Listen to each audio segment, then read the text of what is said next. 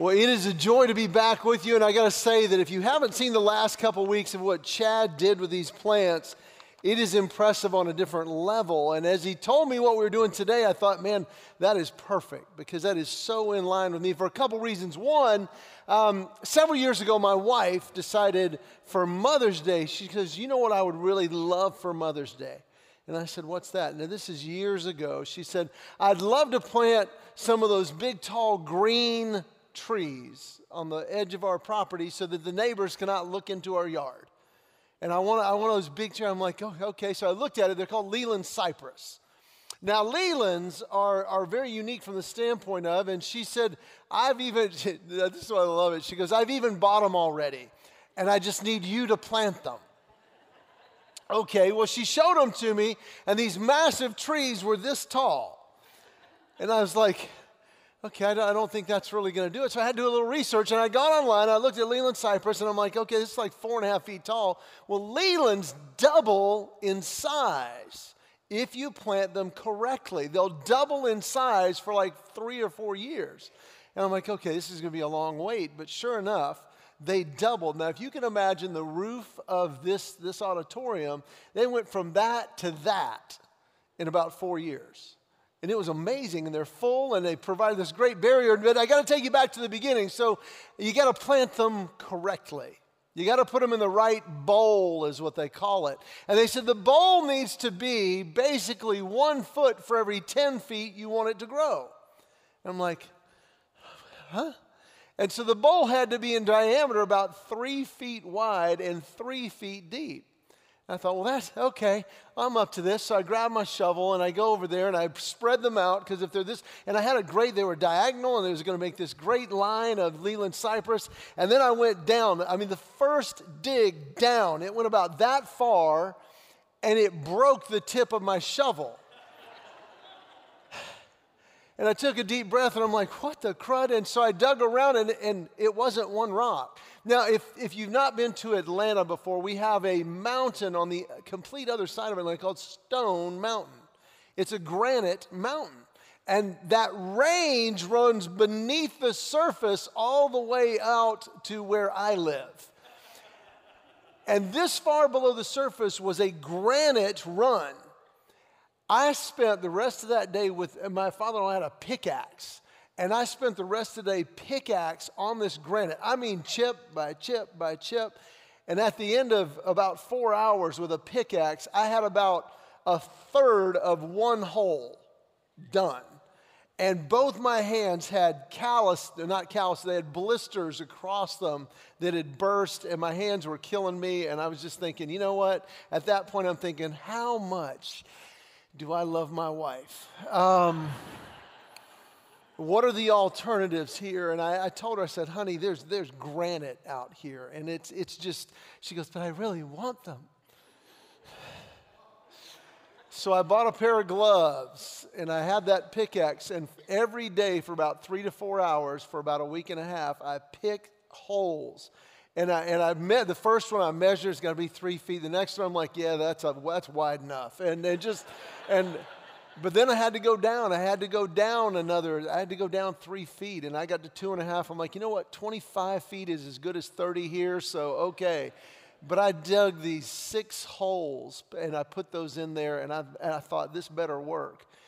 And the deal is it does, because I took those who had done it before, and how do you plant these trees to get the optimal roots? And basically what it does is these trees, that once they are put in the right situation, they can penetrate through rock. Their roots are that strong that if you build that bone, I'm like, this is awesome. And now we have these massive, now a couple years later, she goes, you know what we ought to do? Is we ought to put them on the back of our property line too. And if you've ever heard my bit on that, it's basically when I was first married, she said, we need new spring clothes. And I thought, I got plenty of clothes. And I'm like, doesn't matter, because I've learned in my marriage, that was a we. And so when she said, we should do that on the back of our property, I had the thought, well, she's going to help. And that was a we, okay? So I did that on the back property, but sure enough, they came up, and we've got this very private backyard. because we did that right, but we built these right. Now, I got to say this also. In Psalm chapter 1, I'm so thankful. Chad, I watched last week and did just one of the most creative communicators I've ever met. And he's like, yeah, this is me and Beth. We're in Israel by a broom tree, and this is the broom tree, and it connects to this part of the Old Testament and that. And I'm just like, wow. That's really impressive. And if you were here last night, you heard a little bit of my story is that I was in special class, okay? So I'm not that good, and Chad knows that. He's like, hey, you know what? In Psalm, there's a simple verse that says, a tree planted by water grows. Why don't you do that one? And so I'm so thankful that that's it. I want to read these first few verses because there are some amazing opportunities for you and I as simple components of digging in our lives, where we dig, how we dig, and what we put in them in order to get the maximum growth. And it starts right out with one of those pieces that we want. And it says this in Psalm 1, verse 1, blessed, and we all want to be blessed. Blessed is the man or woman who walks not in the counsel of the ungodly or the wicked, or stands in the path of sinner, or sits in the seat of the scoffful. But his delight is in the law of the Lord, and in his law he meditates or ponders day and night. And here's the kick. He shall be like a tree planted by the river of water that brings forth its fruit in its season, and whose leaves also shall not wither. And whatever he does shall prosper. Now, I read that and go, well, I want to be blessed and I want to prosper. And I think we would all say that. But in the midst of this, it gives us the key components to properly plant to get the maximum roots for whatever our environment is. So follow me real quick, and I want to read that first verse again. Blessed is the man who walks not in the counsel of the wicked, nor stands in the path of sinner, nor sits in the seat of the scoffful. And what I've really gleaned from that is the don'ts. The first component of making sure that we're planting correctly is the don'ts. And the don'ts are basically just that I don't walk, sit, or stand. And here's the reality of it. Doesn't walk in the counsel of the ungodly. It is so easy, and we're so bombarded in our society today with the counsel of what is not wise and what is not godly. And we hear it from all different directions, and this mindset of just not get caught up in that. Now, I'm going to take a little bit of a shot, and I'm going to lay a preface of this. My wife and I, we watch documentaries, we binge watch shows on Netflix, and we watch TV, okay? But what I want to just introduce is the idea that if I'm getting my worldview from media, social media, and TV, I'm getting some really bad counsel, okay? If I'm basing my life on what I'm getting there, let me just put it this way. Reality TV is not reality, okay? If you're a single guy and you're sitting on your couch on Friday night waiting for a limousine to pull up in front of your house with 25 hot, intelligent women to get out, and you can make out with all of them and none of them care, it's not real, okay? It's not going to happen. And so not only to not walk in that, but don't sit in that. And I got to tell you, I'm on social media.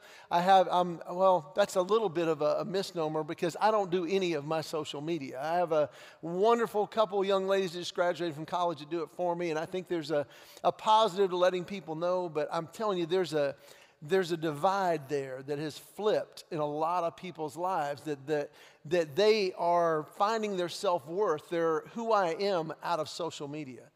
And let me just say, social media is, for the most part, on a personal level, it's just fake.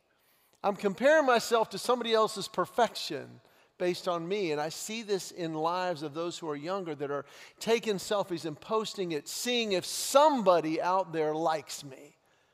And it's become, if I can get strangers to like me, that's more important than those who love me like me.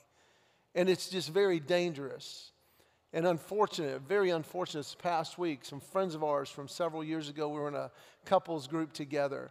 Their son left a very detailed suicide note and took his own life because he didn't feel liked through that venue.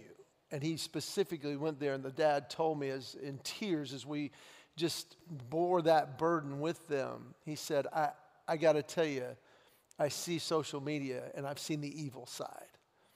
And I was like, wow. And when it says don't walk in it, don't put my value in what's coming out of them out there that I don't know and don't care, and don't put my value there. And then I would even say, as far as the walking, I go, just look below the surface. I'll give you a couple examples. Don't get a financial advisor who's broke. Okay, don't do that. Don't go to an orthodontist with crooked teeth. That's just my view of it. And just in that idea of don't go to a doctor who's a chain smoker. All right, they don't really believe what they're going through. And in this world, we believe on the surface and we're not digging below it. Nor stands in the path of sinners. And I'll just say this. Look at the harvest of these people. Whoever those I'm around, look at the harvest. What are their lives like? Because it is very easy if we're looking at social media and we're looking at TV and we're looking at media to look, well, man, they're doing what I've always heard was wrong or not wise or is hurtful, but man, they're having a blast. And it looks so fun. And I'm actually mentoring is not the right word. I've befriended another comic that was on the top back in the 20-teens. I mean, nationally. He'd been on Conan and Kimmel and all the big shows. And he was touring national. And he was one of the top 3 comics in the country. And then it all imploded. And he says, you know what? It's all great. And it feels great. And it's great. And he says, I had every addiction. Name one. And I named several. And he goes, yep, had them all. I was really good at all of them too. And he says, and then I found myself being evicted from an apartment with my life out of control. And he says, I pounded my head against the steering wheel in Minneapolis thinking, where am I going to go? What am I going to do? And he says, I just cried out and I said, God, why did you let this happen to me? And he said, I expected condemnation and clarity. And he says, what I was overwhelmed with in the car was the most warm love, grace. And he says, in that moment, God met me in my lowest point because I had believed all the lies. And he says, and I was reaping the evidence of those choices. And yet God met me with overwhelming love. And I'm like, wow. And he said, I said, God, please help. And I accept you into my life. I have to have you. He says, I lived on my sister's couch and her husband was a pastor. And I just started reading my Bible. And he said, I started transitioning, taking the counsel of the wise. And he says, I'm now, I don't want anything with that life again. And he says, I'm living with my parents now, driving a school bus. And I've never had more peace and joy than any other time in my life. And we've been walking together through that. But he's made that decision to go, I'm not going to sit because I've seen what happens when I plant in the wrong soil. It withers and kills everything. And then the final one, and this is probably one of my favorite, don't sit in the seat of scoffers. Man, I'm going to tell you, number one thing I'm told when I'm asked to speak at a church these days is just don't say anything political. And can I ask you, what topic in our world right now is not political? Which one is that? But I'm going to get a little political here, and you can shoot me if you want to, but I find myself, I don't watch TV. I record and I watch live sports and I watch some binge watching, but the commercials of those, and I'm not going to go on either side, but just the idea of the scoffing. It seems like in the political arena, from what little I've seen, I'm at an airport, I'll see a commercial is, let's just bash everything. On East, let's just bash it and get negative and sling mud. And is anybody stopping and going, okay, I'm firmly aware of what you think the other is bad, but what do you believe? What are you for? And you can't find it very much at all anymore, can you? But to take a step back and go, if I'm going to live this blessed, prosperous, it's saying, what am I going to be for, not just what am I going to be against? And that seat of scoffers, there's plenty of people out there that'll tell you what you can't do, what you shouldn't do, and what's wrong, and plenty of people to blame. But real fulfillment, prosper, and joy and blessing comes when we stand up and we do something for, not against. And I love this proverb. When I was in college, it's a Chinese proverb. And I was talking to the gentleman mentoring me. I said, I really feel called this. He said, well, be ready because most people are not going to understand that. And when I first stepped out away from the corporate world and started doing comedy and speaking, I can tell you there are a lot of people, and I overheard people just bashing me, going, what an idiot. Why would you do that? Why would you throw away this career for something like that? That'll never work. It'll never work. And here's the Chinese proverb. The man who says it cannot be done should not bother the man who is doing it.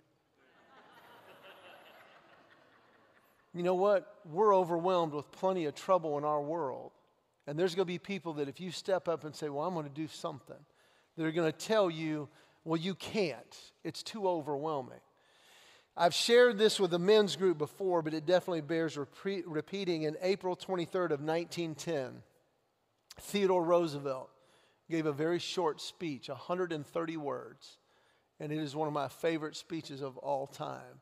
It's called The Man in the Arena. It said, it's not the critic who counts, not the man who points out how the strong man stumbles or where the doer of deeds could have done them better.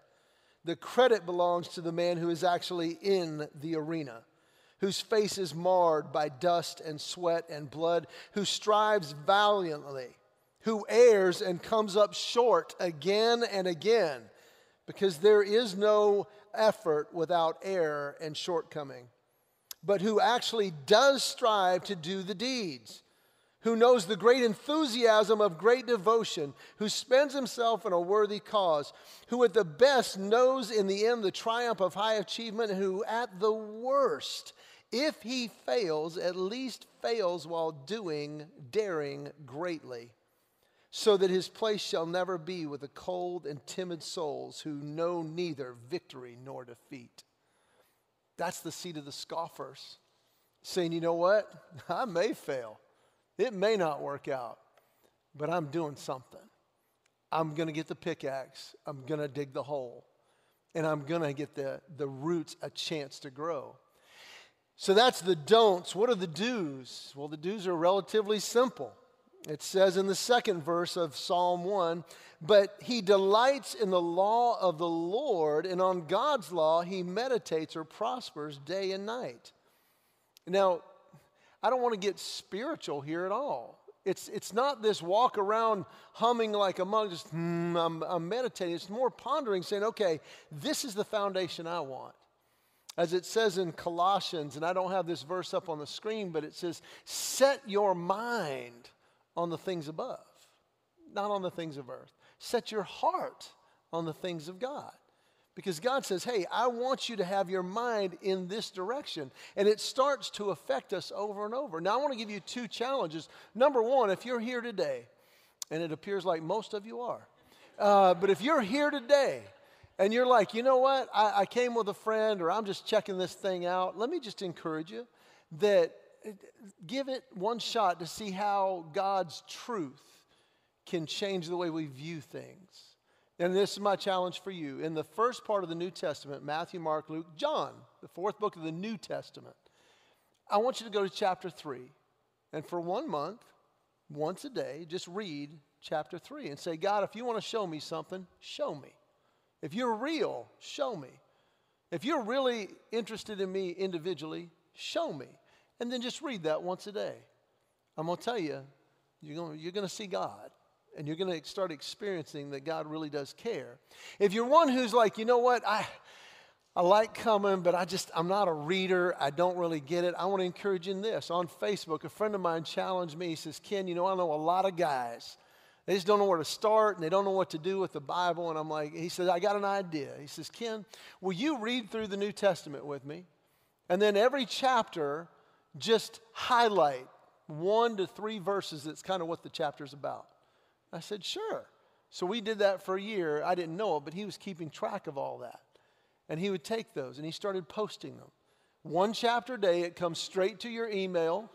And if you don't have time to read the chapter, just read the blue verse. It's called Man Cave Bible.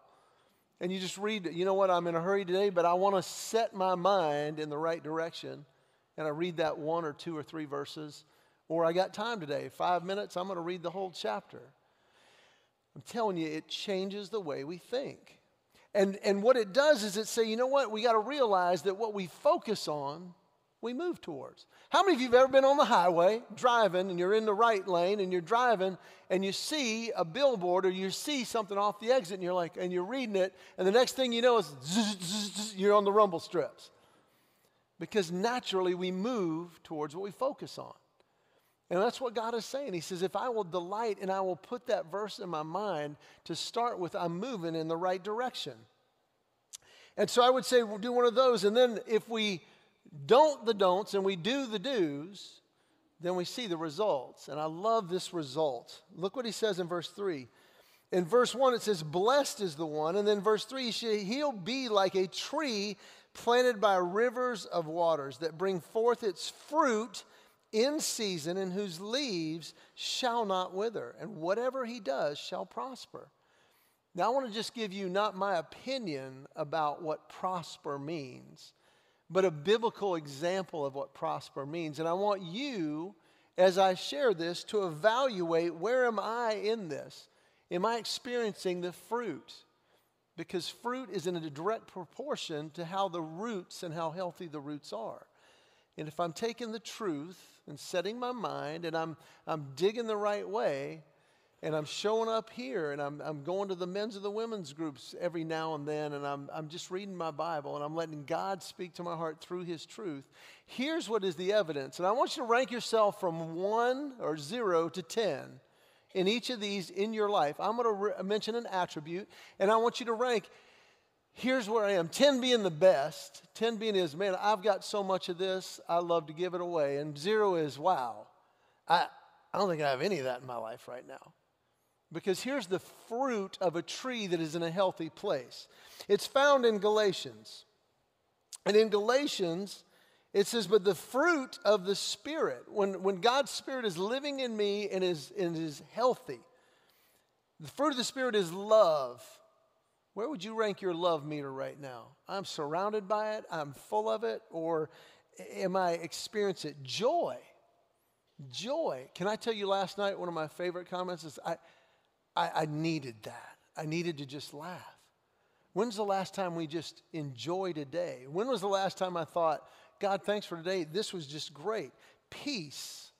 In our world today, how many of us can say, I am full of peace. I don't have a worry in the world. Can I tell you a direct correlation?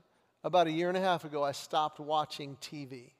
Now, I'm watching some shows with my wife, but no, we choose those and we don't watch commercials. Can I tell you, when I shut off media, when that went off, my peace just went through the roof. Circumstantially, it's like, Lord, you're bigger than circumstances.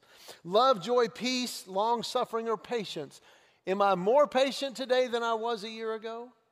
Am I as patient as I need to be in every situation? Kindness.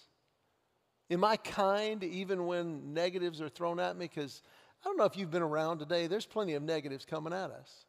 Because in our society today, if somebody disagrees with you, they're required by law, by mandate, to hate you. Okay, that's the way we're taught right now. But how is my kindness, goodness? How am I doing? And is my life evident of that? Faithfulness, 1 to 10. Gentleness, do I feel like I respond in gentleness to situations? Or do I respond in reaction and react with emotion? Self-control. Against these things, there is no law. And if I will evaluate and go, okay, that's where I am right now. Here's the key to it. If I'm going to have healthy roots and I'm going to experience blessing and prosper in whatever I do, by prosper I mean have those qualities growing in my life, there has to be an action.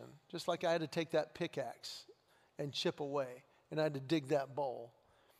I've got to do, Lord, I got to have your truth coming into me.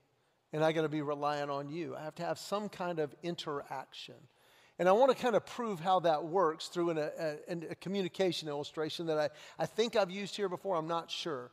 But I need you to think of a random item. And I'm going to pick 10 random items from you at large. And then I'm going to tell you how I do not have a good memory. After my heart surgery, that part of my brain even is diminished pretty badly. But I'm going to show you through what God can do in a life for that. So, random items, 10 of them. I need 10. I'm going to start over here. Somebody over here give me the first number one random item is a banana. Very good. I like bananas. That's great. Number one is a banana. Number two, first half of this section here. Number two is shoes. Okay, that's perfect. All right, number two is a shoe. Number three, backstage over there, somewhere back there, just you got to shout it out because I have bad hearing.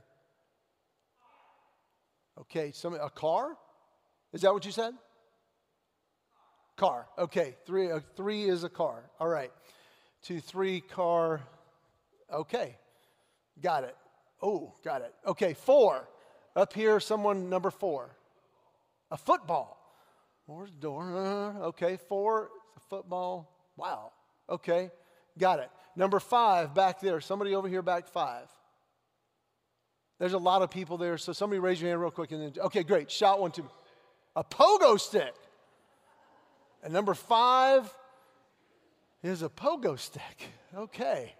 Number 5 is, okay. Okay. And number 6, someone back over here, number 6. Soccer ball. Okay, I love soccer ball. Number 6 is a soccer ball. Okay. Number 7, somebody, yes. Music? That's abstract. Okay. An item, music. Can you give me something that makes music? A piano. Okay, number 7 is a piano. Now we got 3 more. Anybody raise your hand? I just need a random item. Okay, random item number 8 is umbrella. Number 8 is an umbrella. Number 9. Index card? That's random. That's good. Okay. Is there index card in number 10? What? Paintbrush. Number 2, okay. Now let me see. Now you've heard these, okay? Now I'm going to see if I can get all 10. Again, my memory's bad. So number 1 is a banana. Number 2 is a shoe. Number 3 is a car. Number 4 is a football. Number 5 is a pogo sticks. Number 6 is a soccer ball. Is that right? Number 7 is a piano. Number 8 is an umbrella. Was that right? Number 9 is a index card, and number 10 is a paintbrush. Okay? So, yeah, well, thank you.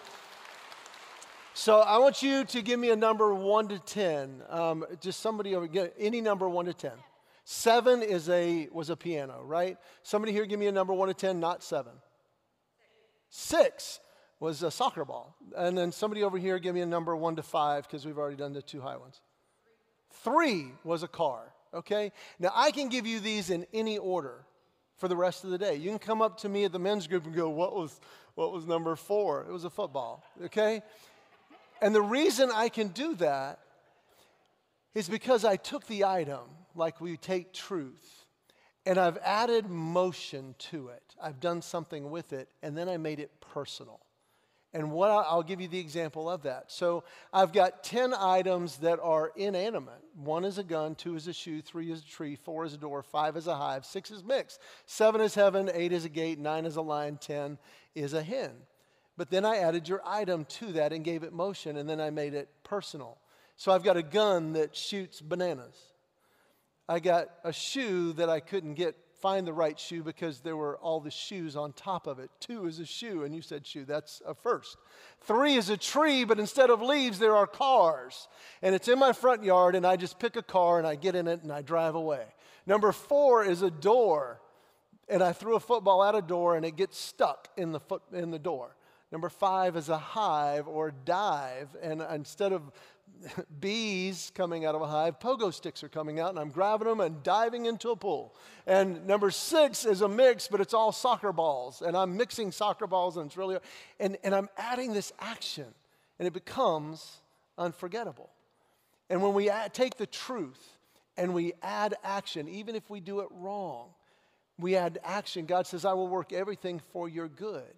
And what happens is that truth becomes active in our lives, and it starts changing who we are from the inside out. And when we invite God into that, those results happen in this.